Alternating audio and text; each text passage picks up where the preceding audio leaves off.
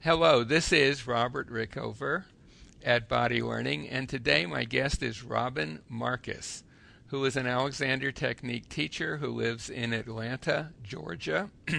She is also a music education consultant, has quite an extensive background in the field of music education.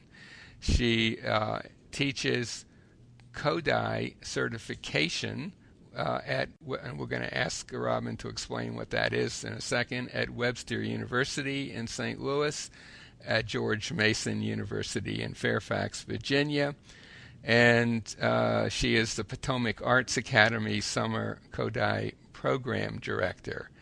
And we're going to talk today about the general field of the Alexander Technique and its role in music education. Robin, welcome to the show. Thank you, Robert. It's nice to be here. It's good to have you on the show today. Robin, could you begin by giving our listeners who may not be familiar with it a short description or definition, if you like, of the Alexander Technique? Well, you know, Robert, this is something that all Alexander teachers struggle with because the definition evolves kind of on a daily basis. But if I were with you at a dinner party and someone said, "What is the Alexander Technique?" my one sentence answer would be, the Alexander Technique is a way of unlearning habits that cause us discomfort in our daily activities. And sort of from there, people either ask further questions or they say, "Oh, that's very nice," and the subject changes. Yeah, I've certainly had that experience, and I think the key word there might be unlearning. That is, the Alexander Technique is really about letting go of patterns that are in the way, and not so much learning new things as letting go of old things and letting better patterns emerge from that. I mean, it's not totally that, but that's certainly the emphasis, I think. I would agree with you, and I think the emphasis has to come on awareness in order for people to understand what those patterns are that they've acquired in the first place. So absolutely, awareness is central. Learning to be aware of what you're doing, and a lot of people, as I'm sure you know, and pretty much any Alexander Technique teacher would say, are not particularly aware, or they may have false ideas about what they're doing. And also, just I think for our audience, maybe a very short description of what the Kodály, is it a method? Kodály method is? yes, it is. It's a Hungarian system of music education that came to this country in the 70s, which teaches children to learn music literacy through folk music of their native country. Mm-hmm. So what I do in the summers is train music educators to learn to teach this method back in their classrooms to their children. Okay. Now, we've covered those basics, and I think a lot of musicians have at least heard of the Alexander Technique. It has a pretty good reputation for being helpful for musicians who are having performance issues or pain issues, repetitive strain injury issues, that sort of thing. But we're going to emphasize today music education, and maybe you could begin by saying just what you think the role of the Alexander Technique could be in that particular field. Well, I think music educators have all of the issues that performers have. Certainly, we have both singing and speaking issues. So we have the issues that actors have as well as the issues that singers have. Music educators are often singing rigorously all day long from 8 o'clock in the morning till 3 o'clock in the afternoon. Many times they're at a piano or at another performance instrument as well. And we have sort of all of those issues that arise with vocal tension, overuse of the voice, having to raise the voice to speak over children sometimes. Many times music educators are on their feet all day, so they have sore feet and plantar fasciitis and varicose veins and all of those issues that come along down there. And I think the main complaint of music educators, at least all the ones that I know, is their shoulders. They have tremendous tension that they carry around in the trapezius area. Hmm. And we had talked very briefly before starting. You wanted to mention a specific example of some recent teaching you've done, I believe, with conductors. Yes. Maybe you could elaborate on that a little bit? Absolutely. In the summer course that I teach, we just finished a course on conducting and Alexander technique, and so I was able to work with quite a number of conductors who ranged from both elementary school all the way to high school, and look at their conducting technique from an Alexander point of view. Most of them were fine conductors, but they were using their arms in a way where their shoulders were very much forward out of the arm socket. They were not grounded. They were leaning forward on their toes, very often into the children. And the change in the sound that is possible when a person becomes grounded and when a person gets into their back is an absolutely amazing thing that can happen to the sound of the choir and to the actual support network that goes back and forth between the conductor and the choir. Yeah, and I've worked a bit with conductors over the years, and I've noticed the same thing, that basically all eyes are on the conductor, and the orchestra or the choir or whatever are getting a lot of visual cues from how the conductor is using his or her physical mechanism, his or her body, as they conduct. And if a conductor is adding some tension, and of course you mentioned specifically around the shoulders and arms, that tension, whether they like it or not, is very likely to be picked up on and unconsciously imitated by the people they're conducting. Absolutely. So it's a huge responsibility, and it's part of I would say a general issue with performers, singers, musicians, particularly singers. A singer gets up in front of an audience, and if the singer is creating a little extra tension in order to sing, at some level their audience senses and a little bit absorbs that tension, and it gets in the way of their enjoyment of the performance. It certainly gets in the way of the creation of the performance.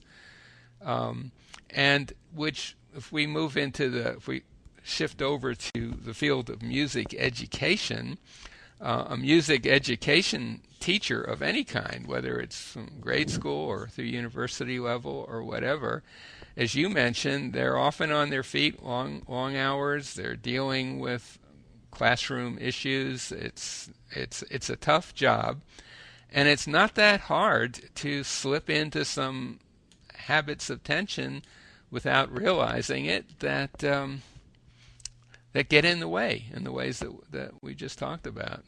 Absolutely. And the other thing that music educators have to be constantly aware of is that you are always providing the model for your students to imitate.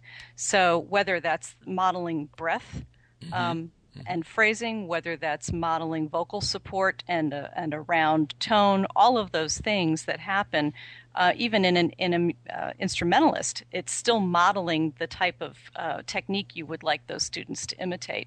So if you then layer your own layers of tension on top of that, sometimes the model that you may think you're presenting is not really what you're communicating. Yes, and I think it's interesting that the developer of the Alexander technique, F. Matthias Alexander, he was talking about childhood education at one point in one of his books, and he makes the point that children are incredible imitators of people around them, and there's like another layer of another problem layer here is that they are particularly good at imitating extremely harmful patterns or odd patterns of movement. Absolutely. If I could tell a little story about that. I once observed a choir. My choir was singing in a choral festival. It was an elementary school age choir, and it had two directors. And one of the directors got up, and when she conducted the children were grounded and their sound was round and their mouth shape was round and the sound was absolutely gorgeous. When the other director got up, something shifted in the children's posture. Their heads came forward, their feet came off the ground, and they looked like a bunch of little floating heads hanging out of windows. I mean, that's the only way I can describe it. Mm-hmm. And the entire sound of the group changed completely. Mm-hmm. But those children, the very same children, were able to go back and forth between these two conductors because they switched frequently during their program. Mm-hmm. It was quite amazing to see. Yeah, and children, especially young children, are are incredibly quick to pick up on the patterns of adults around them and adults who are teaching them or conducting them. Yes, indeed. Perhaps even more dramatically than adults would be. Now, another area that I would like to touch on, and this comes out of my own experience in going to grade school, junior high school, and high school concerts as our kids grew up, is sometimes you would see, like with a high school band or junior high band, whatever, you would see some students who were so obviously harmfully using themselves in playing. I can remember a high school concert I went to with my wife many years ago, where the lead pianist, not pianist, the lead violinist, who was sitting in the front, would look sort of normal when she wasn't playing, but the moment she picked up her violin, would just go through astonishing contortions in her body. I mean, yeah. And hard for me to imagine that everyone wouldn't see that, but maybe not. Maybe that I'd have thought that the conductor would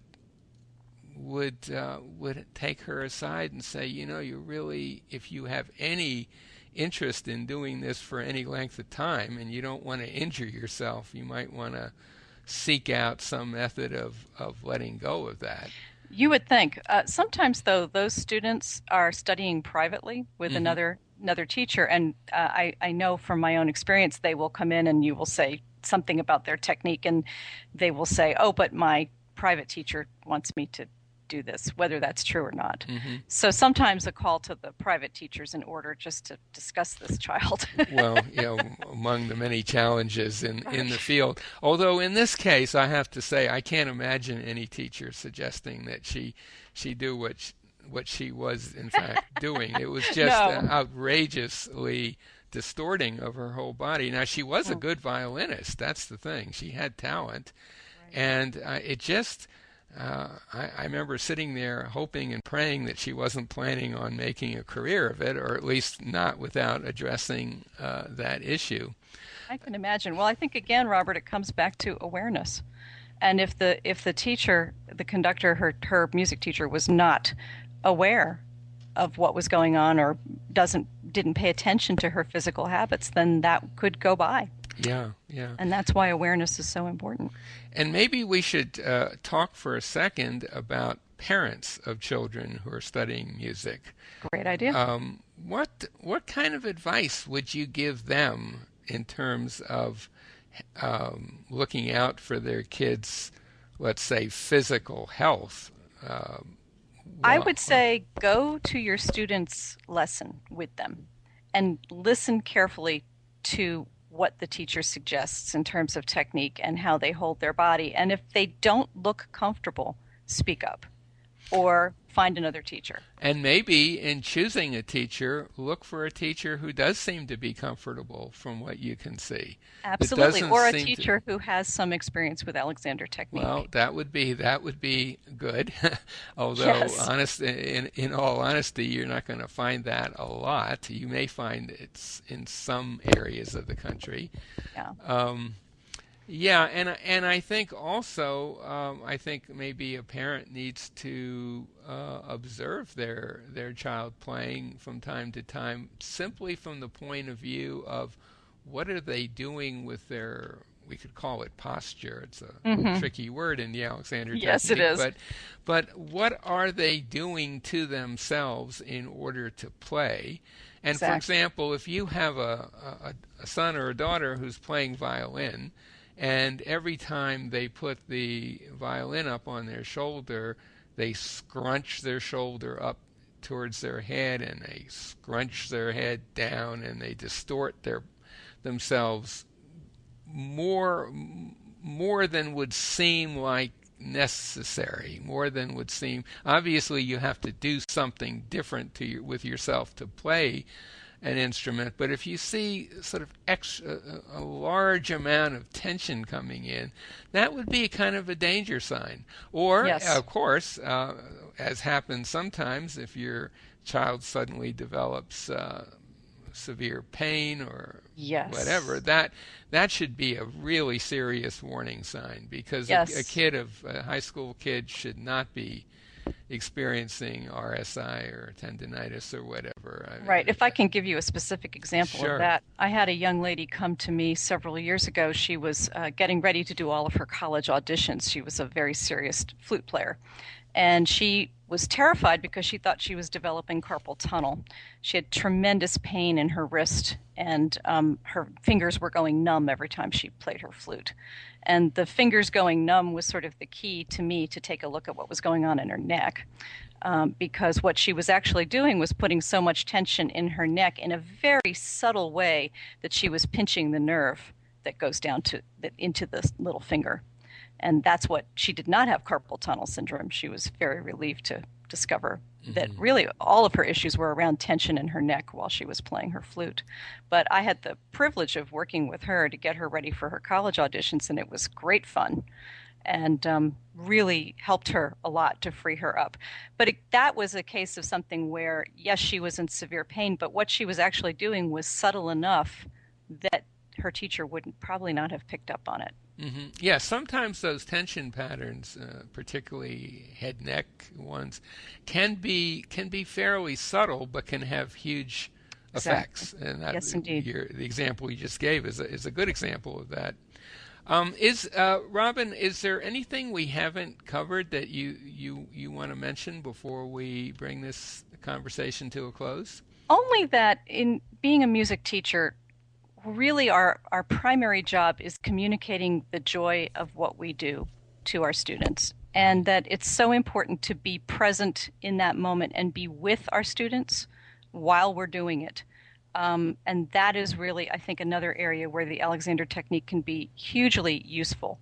Because if we are able to be more aware and more present in the moment, we do a much better job of communicating that to our students. Absolutely. I mean, if nothing else, having lessons in the Alexander technique will nudge you in the direction of being present in the moment, because you're being asked to observe yourself in the moment in ways that perhaps you're not used to.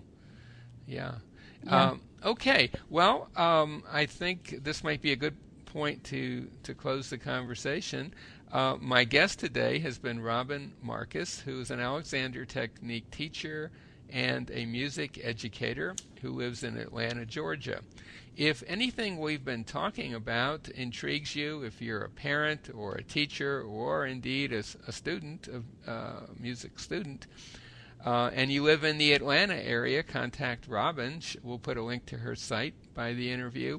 And if you live anywhere else in the world, we'll put a link to a site where you can find a teacher in your area. Robin, thank you so much for being on the show today. Thank you so much, Robert, for having me. It's been a pleasure.